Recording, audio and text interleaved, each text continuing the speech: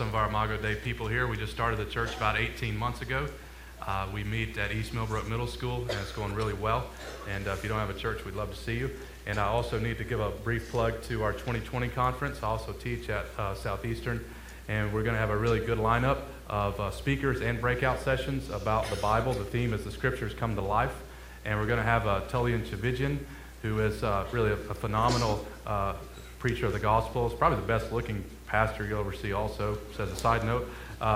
And D.A. Carson, who is an absolute theological stud, who's written over 50 books, has a wonderful French-Canadian accent. And then there's Dr. Aiken and me. And I'm there basically to bring some athletic balance to the lineup. Most people that I meet on the street don't believe I'm a professor or a pastor. I was on an airplane recently, and a guy was talking to me the whole time, and then he said that inevitable question, "So what do you do?" And I'm like, "Well, why don't you guess what I do?" He said, "Well, I'm going to guess that you own a tattoo parlor."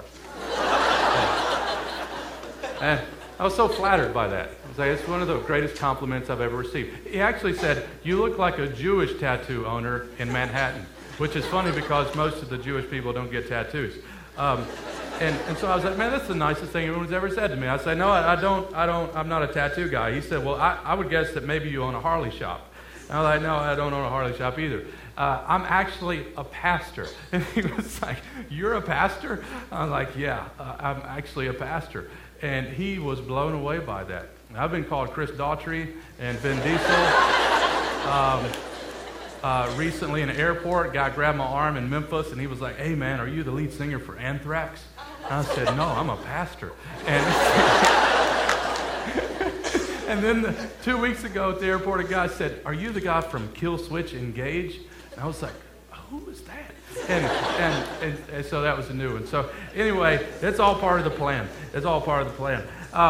Tonight, I want to talk to you about loving one another from 1 John chapter 3, verse 11 to 18. Really great to be with you guys. I'll try to be brief, but I do want to look at the Bible tonight. I hope it's okay to teach the Bible at Cru.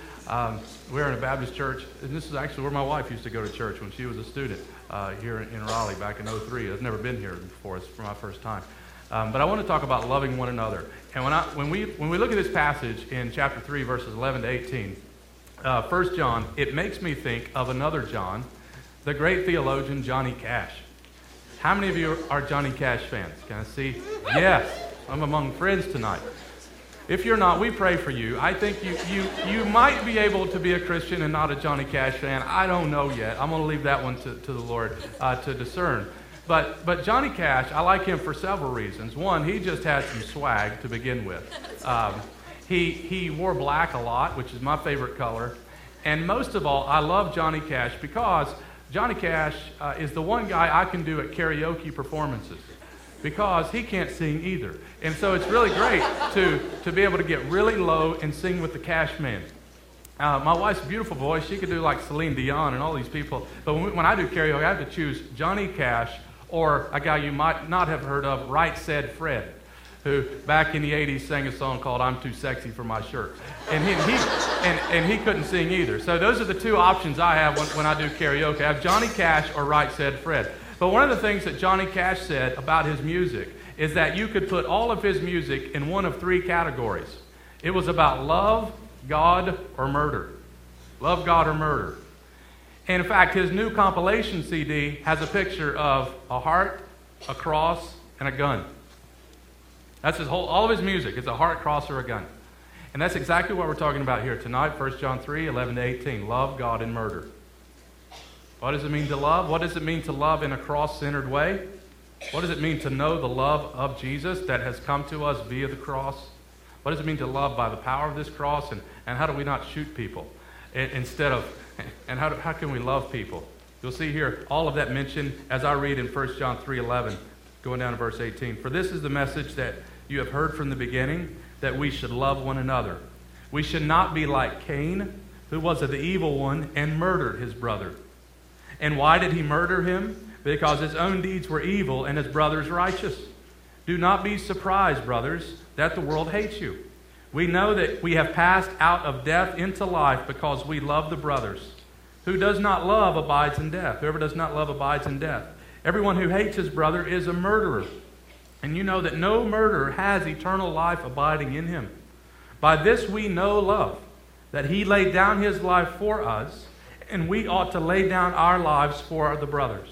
For if anyone has the world's goods and sees his brother in need, yet closes his heart against him, how does God's love abide in him? Little children, let us not love in word or talk, but in deed and truth. This is God's word. Now, let me give you a bit of a big picture of John's letter here. 1 John is a book that's written to give you assurance that you belong to God. John is one of the Bible writers that actually gives us a purpose statement for his letter. We really appreciate that about John. There's a lot of parts of the Bible that's quite confusing. But 1 John says, here's what I'm writing about. Chapter 5, verse 13, purpose statement. He says, I write these things to you who believe in the name of the Son of God, that you may know that you have eternal life. Now think about all the things you can know tonight. What could be more important than to know you have eternal life? And John uses this word know 40 times in the letter. And he tells you you can know that you belong to God by examining your life with 4 tests. This is how you know. First test is a truth test. There are certain things we must believe about Jesus. For example, he says in chapter 4, in verse 2, by this we know you know the Spirit of God. Every spirit that confesses Jesus Christ has come in the flesh is from God. And we believe as Christians there are certain things that you must affirm about the gospel, that you must affirm about Jesus. And one of them, of course, is that he came in the flesh. There's a lot of folks today who don't think that's important. They basically will say you just need to believe in the idea of Jesus or the idea of the resurrection, but actually believing that Jesus came in the flesh is really irrelevant. Not to the Bible writers. It is super important that we believe that Jesus Christ came, lived the life we could not live, died the death we should have died, and today there is an empty tomb in the Middle East that tells us that he's alive and on the throne tonight. There are particular truths about Jesus that are critical that we must affirm. The second test that John gives us, beyond the truth test, is a test that you might call a righteousness test. He basically says those who belong to God, who know God, they are practicing righteousness. It doesn't mean they are perfect. None in this room are perfect. It means that we are progressively being more and more like Jesus. That we have a desire for righteousness. We have, as Jesus called it, a hunger for righteousness, a thirst for righteousness. So John tells us that person who knows God, like in chapter 2, they keep his commandments. And so we love God's word. We love his commandments. We repent over our sin when we don't practice righteousness. So there's a truth test, a righteousness test. And then there's a test that we just read here, well, you might call a relational test. That real Christians love people. Real Christians love specifically one another. And that's what the passage says that we just read here, that those who have passed from death to life love one another. John uses this over and over and over in his letter. Now the fourth test is what I would just call a spiritual test or an experiential test. Christianity is not just about the head. Christianity is also about an experience. And so he says in chapter 3, verse 24, whoever keeps his commands abides in God, and God abides in him. And what's this now? And we know that he abides in us by the Spirit whom he has given us. It's very similar to what Paul says in Romans 8:9 when he says, whoever does not have the Spirit of Christ does not belong to Christ. So those are 4 tests. Now, I share those with you to give you a bit of a backdrop about this letter. Now, this is really important because we live in a day of theological confusion where nobody wants to make a claim about truth. And it's very similar to the day in which John is writing. John is writing in a day in which people did not believe in absolutes. People believed in a sort of a spirituality that was very vague and mystical and esoteric. But John is a writer that provides a distinction. So in this letter, he says there's light and dark. There are children of the devil, children of the Father. Right? There is truth and there are lies. There is love and there is hate. There is life and there is death.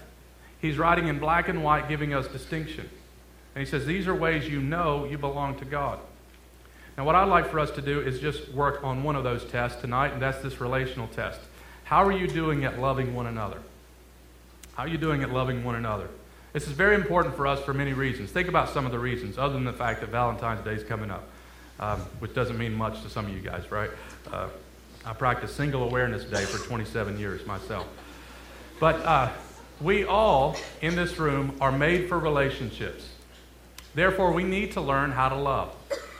You are made, all of us, in the image and likeness of God. And God is a Trinity.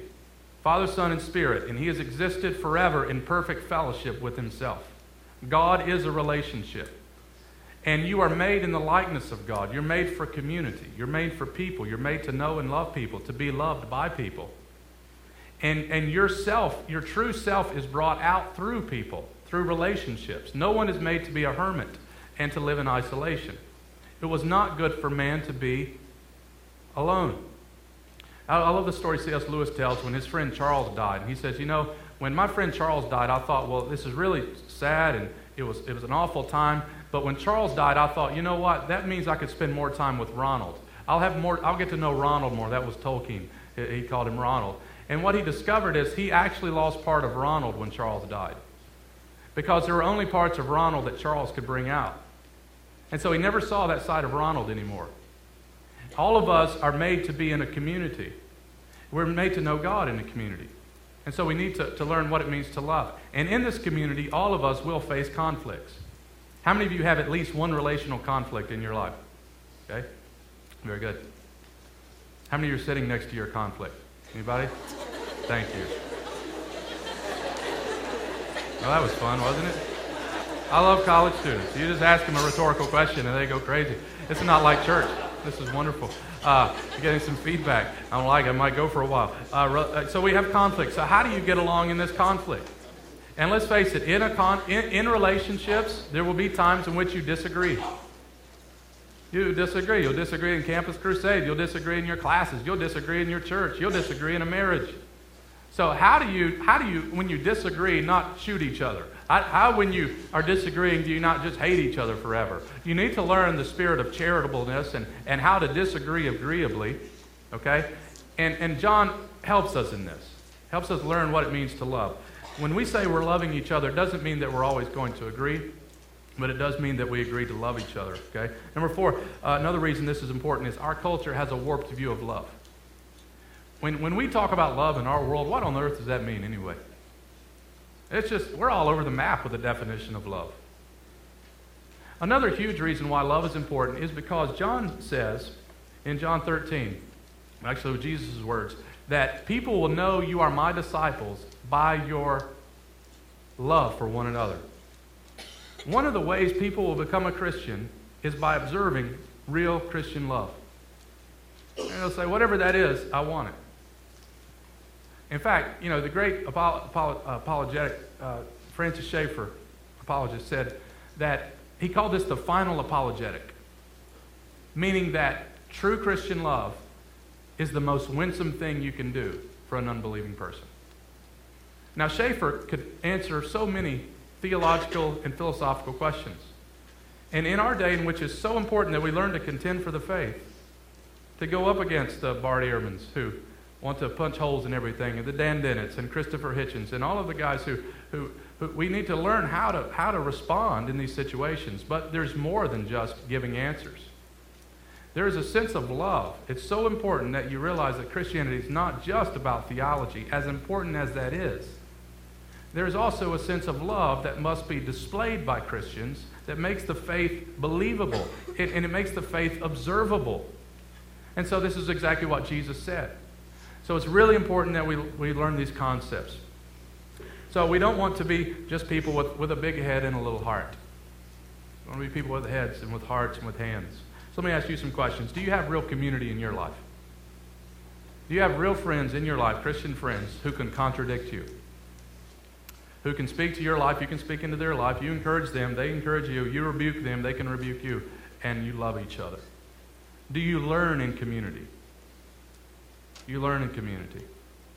Do you love the church as a college student? I know you might want to be away from a church for a season. But do you love the idea of a church, or do you actually love a real person in a church? Have people in a church come over to your house, sit on your couch or your dorm, open your fridge? Have you been to their house, open their fridge? Have you got involved in their life? You need a church. You're made for this community.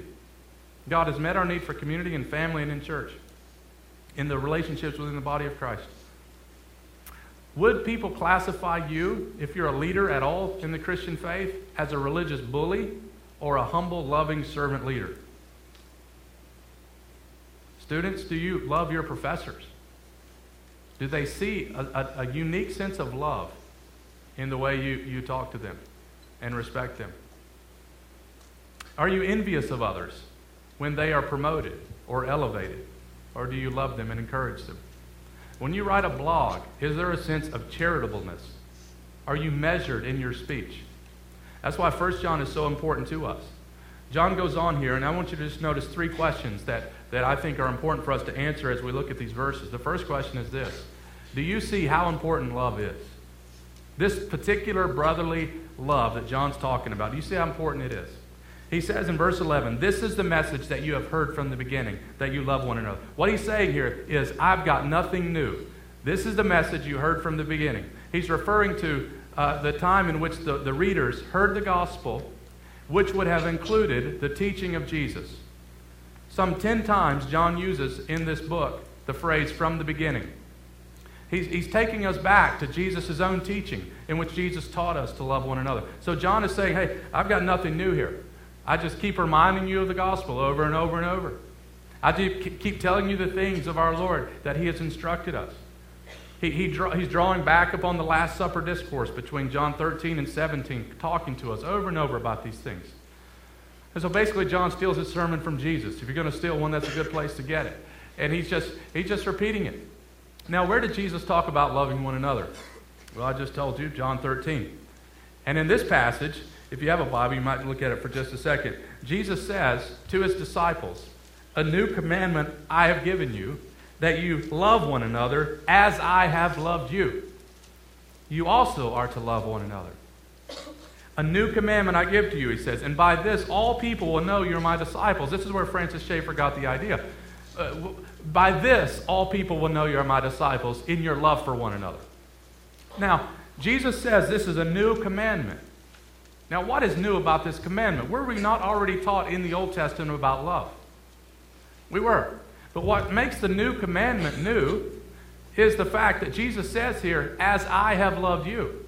What's new about the new commandment is that Jesus has modeled it for us. Jesus has actually not just taught us about love, but he has demonstrated love.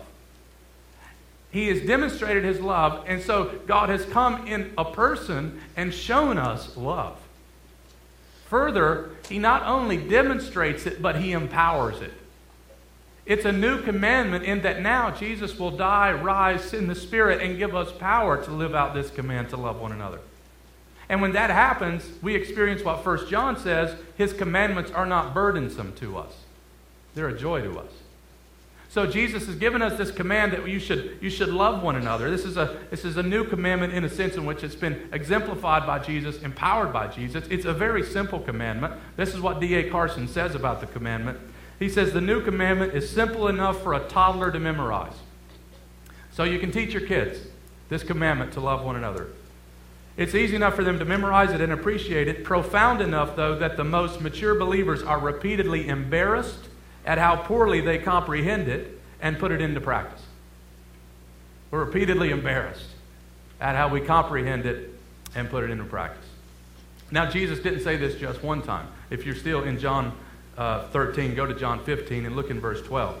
Same discourse, same disciples. Notice how Jesus keeps emphasizing this.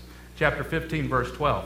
He says, this is my commandment, that you love one another as I have loved you. Notice here how Jesus says, this is my commandment. My commandment.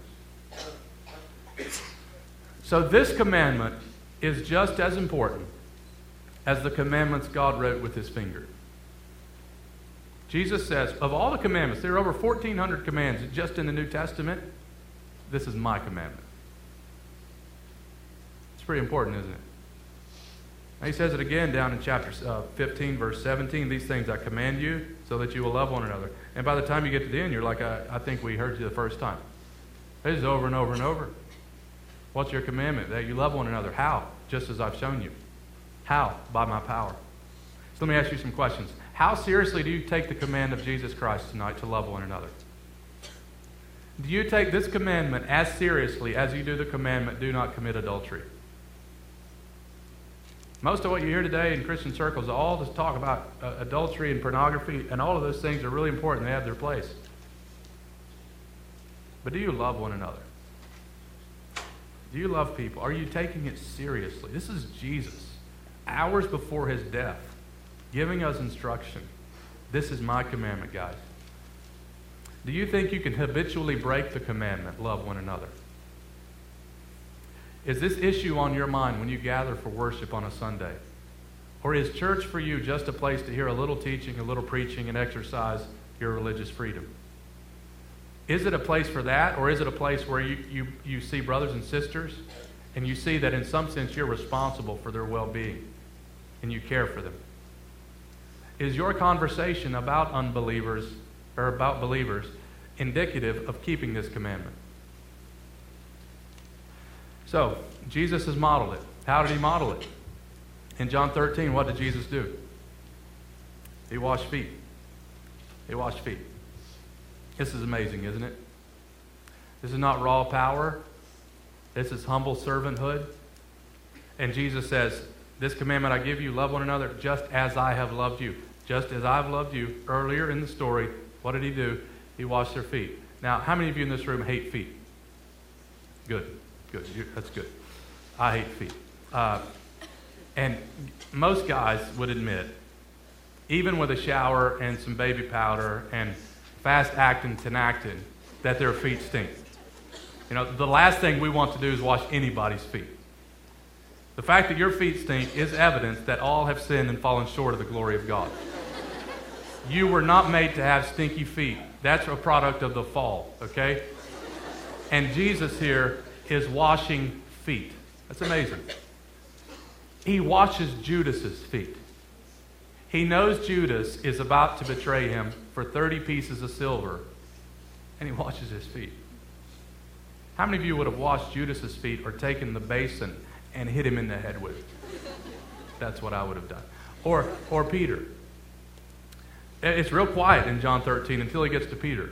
And then the whole room explodes because Peter has got such a big mouth. As soon as he takes his foot out of his mouth, he starts talking, and he puts it back in because he keeps saying things he shouldn't say. There's Jesus washing Peter's feet.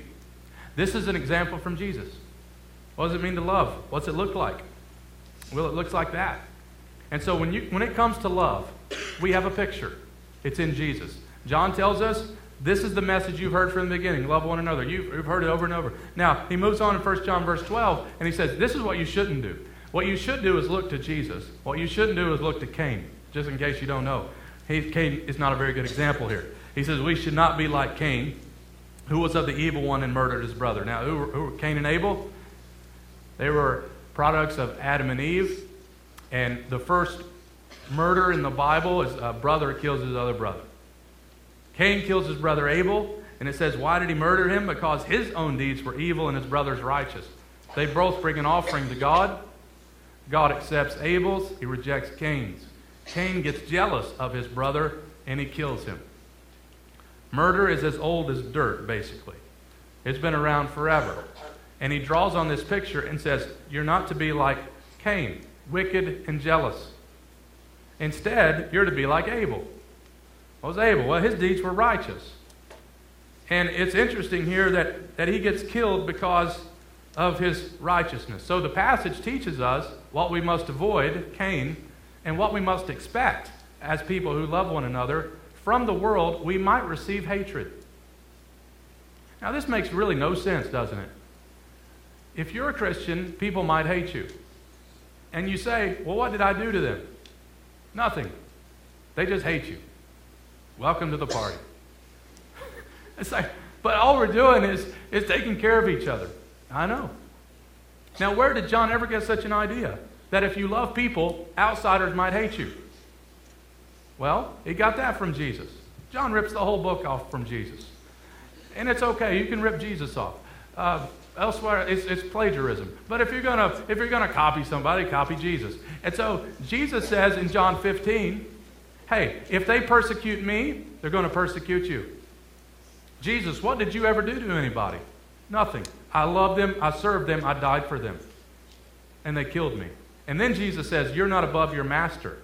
If they did it to me, they're probably going to do it to you. Jesus is the true and better Abel. Jesus is the real Abel that was killed, though he was perfectly innocent. And Hebrews tells us that the blood of Jesus speaks a better word. The blood of Abel cries out for vengeance, and the blood of Jesus cries out for forgiveness.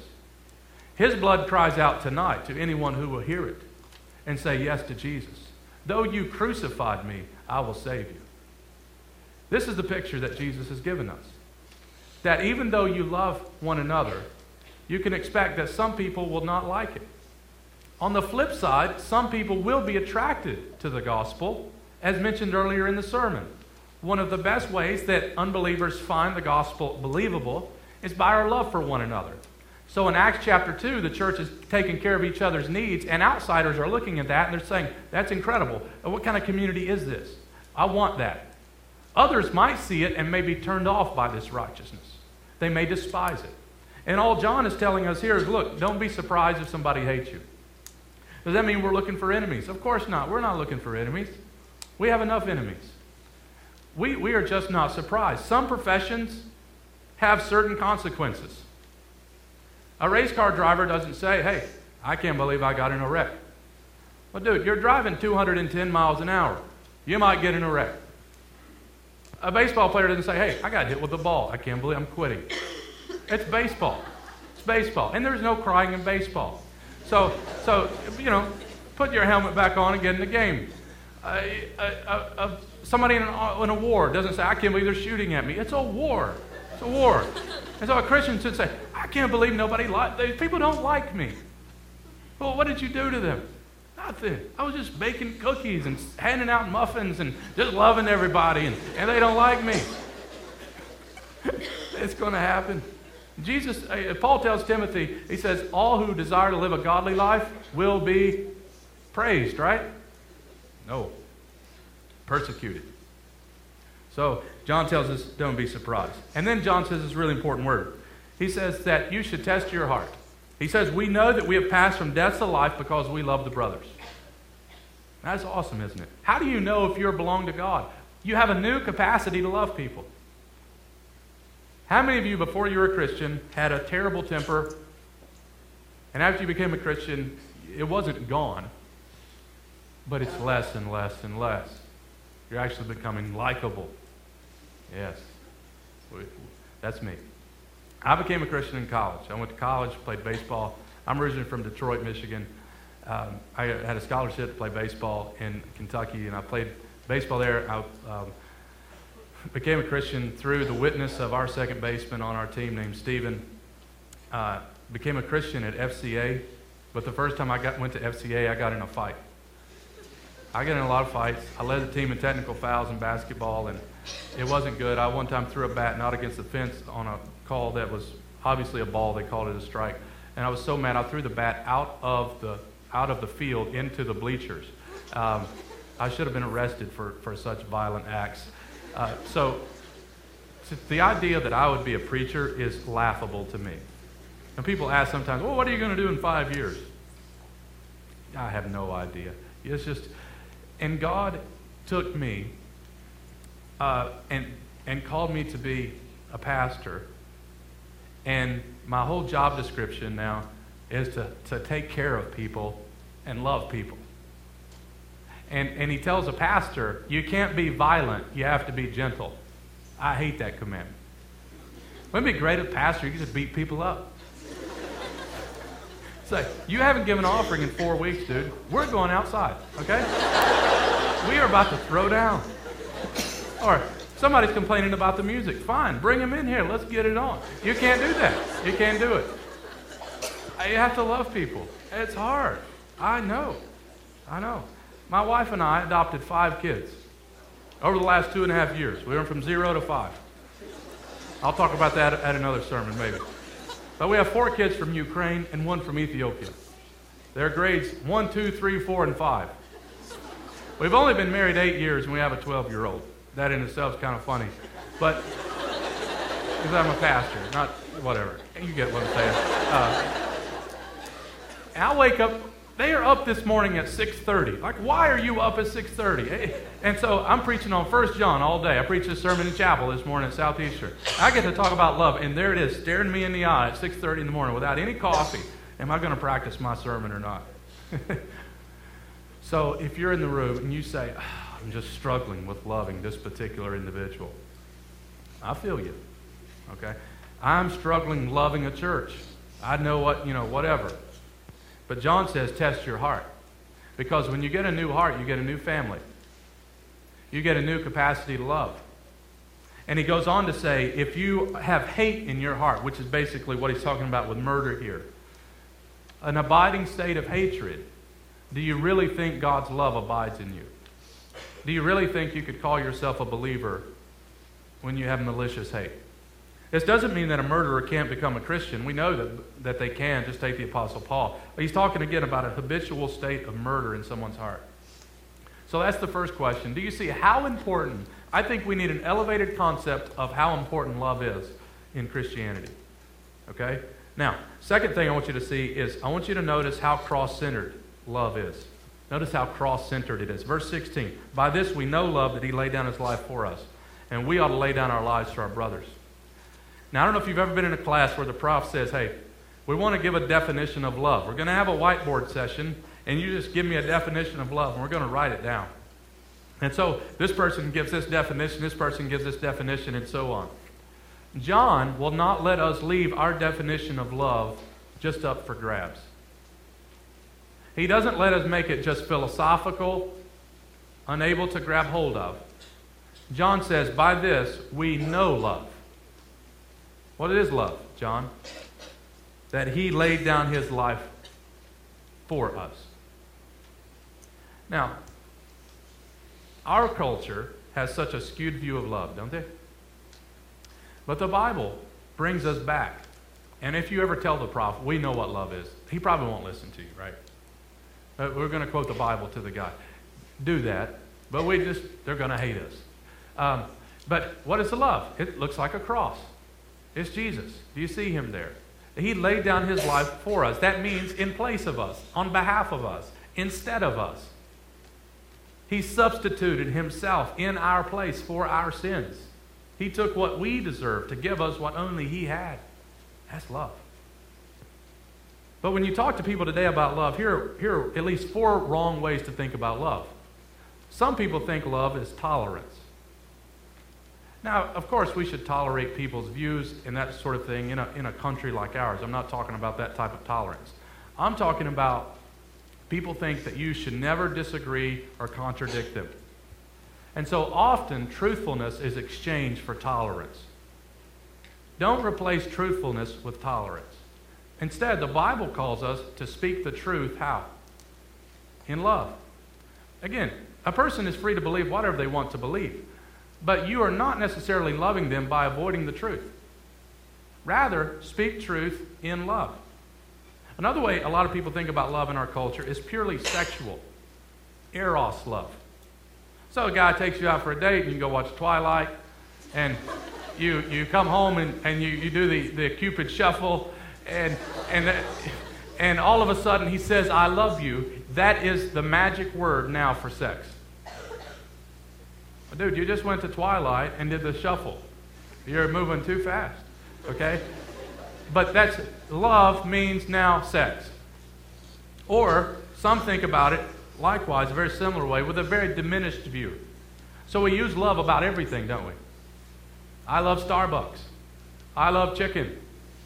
I love donuts. And so when a guy goes with a girl, say he takes you out, and he sits down and you're looking at each other in the eye in that magical moment, and he says, I love you. You've only been out for one time. Don't believe him.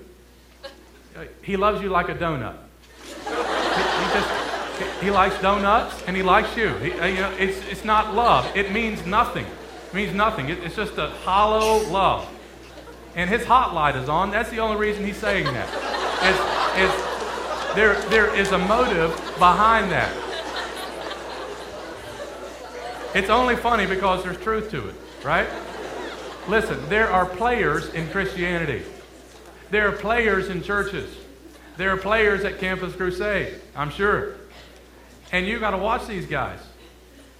And I would say, we tell them in Imago Dei, you touch our girls, we'll break your neck. Okay? With love. So, you get what I'm saying? Others have this view of love that's just a sentimental, sort of a Hallmark card love. You fall in love, out of love, and so forth. no concept of a covenant love. But the Bible's clear. John won't let you leave love undefinable. Love is a cross.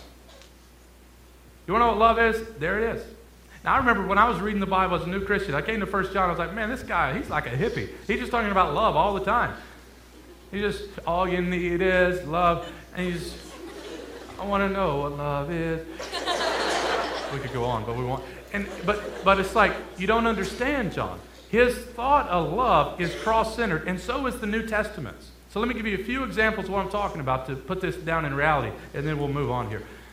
When the Bible tells a husband to love their wife, Paul doesn't say, husbands, love your wives like a donut. He says, husbands, love your wives as Christ loved the church and gave himself for her. Don't just love your wife because you need to, because you're nice, or because you feel like it. All New Testament ethics, all New Testament love is rooted in the cross. It's a reflection on the cross, back to the cross, through the cross. He says, for example, Paul does in Ephesians 4:32, forgive one another. Why? Because God in Christ forgave you. Not because you feel like it or because it's a nice thing to do, but because Jesus did that for you. Or when it comes to adoption, why would you want to adopt kids? Because it's a picture of the gospel. It's what God has done for us. He has adopted us. So this is the view of love that a Christian should take. We take a cross-eyed view of the world. We take a cross-eyed view of the church. All of our relationships are to be lived in view of this cross.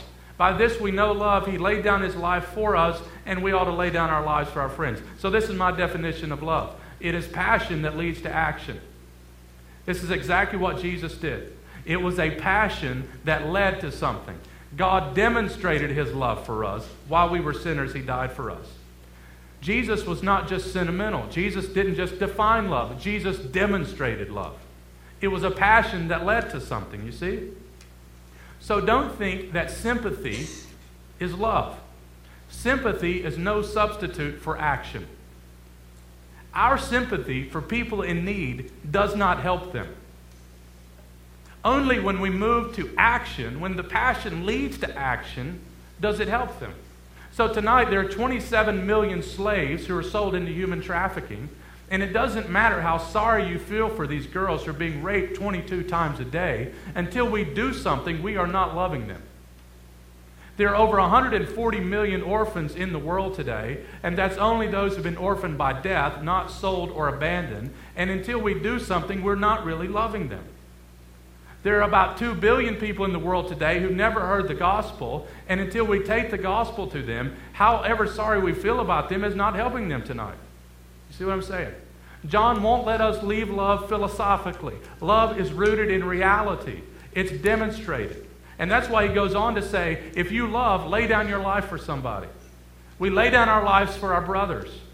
And I love this about John because John was not the most loving person in the New Testament. That should give you some hope tonight. John was a late bloomer.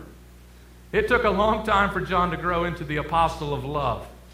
In the New Testament, his brother is James, and their nickname is the Sons of Thunder. The Sons of Thunder. What a great nickname. When the Samaritans didn't believe in Jesus, James and John said, let's burn them all up. These are the guys you would not trust with a lighter or with gasoline. They would just blow the whole place up. And now, John's writing about love over and over and over. What happened? He understood the cross. And the cross had so worked its way into John's life. And he had saw his Savior. I believe John the Apostle was Jesus' closest friend. And that forever changed him. So did Peter. Was Peter the most loving guy in the New Testament? They come for Jesus. What does Peter do? He takes out a sword and he cuts a guy's ear off. Think about that. He's always packing. Just pulling out. Pa-tap. Get some. Pa-tap. That's Peter. And so Peter, he writes 1 Peter and says, love one another earnestly. Show hospitality without grumbling. That's Peter. That should give you hope. What is love? Love is passion with action. It's cross-centered. It does something. And you think about these guys tonight. We have hospitals named after Peter, John, These little smelly fishermen, now turned apostles, writing the Bible. We have institutions known for love named after them. Universities, streets, cities. Was anything named after Nero or Caesar? Not really. Anything named after Nero? Maybe a dog. Caesar, you get a salad, maybe. You get a bad haircut. You get a pizza place. Here's James and John.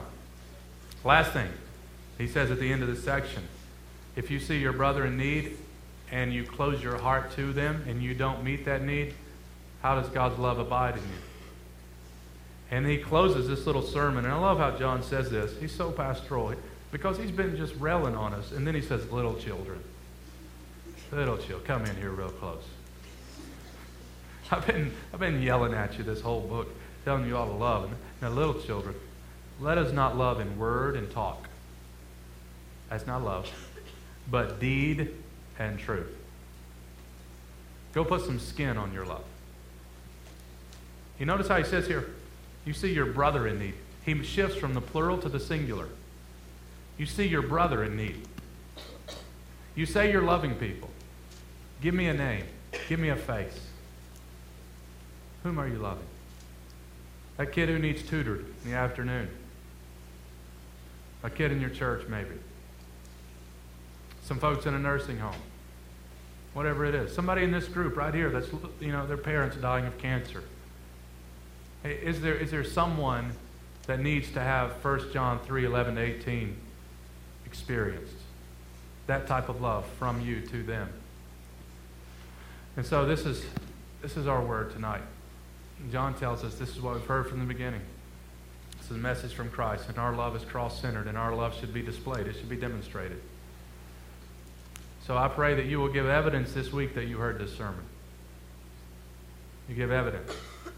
We don't just love, we don't love with word and talk, but deed and truth. And we praise God tonight, don't we, that Jesus didn't love just with word and talk, but in deed and truth. He came and he demonstrated his love for us, giving us new life. I don't know where you're at in this room tonight with Jesus. I would assume some in this room have never put their faith in Jesus, embraced him as Lord and Savior. Can you really turn your back on this Savior? Where else are you going to go? Consider the fact that Christ loves you. He does not love us because we're good. He loves us and makes us good. You're not going to get that anywhere else. That kind of love only comes from the cross. And that's the power of the gospel. And if you've never embraced the Savior, we pray you do. Father, we thank you for your love. So incredibly great. Can't explain it. And it'll take all eternity. And even then, we will still not be able to understand the depth of your love. We thank you for the cross tonight. Thank you for the Christ who even cried out on that cross, Father, forgive them. They know not what they do. Who cried out on the cross to a thief who made a royal mess of his whole life. Today you will be with me in paradise. I pray that you would compel us by your love to demonstrate this type of mercy and grace and truth on our campuses, in our families, in our churches. May people know we are yours by how we love. In Jesus' name we pray. Amen.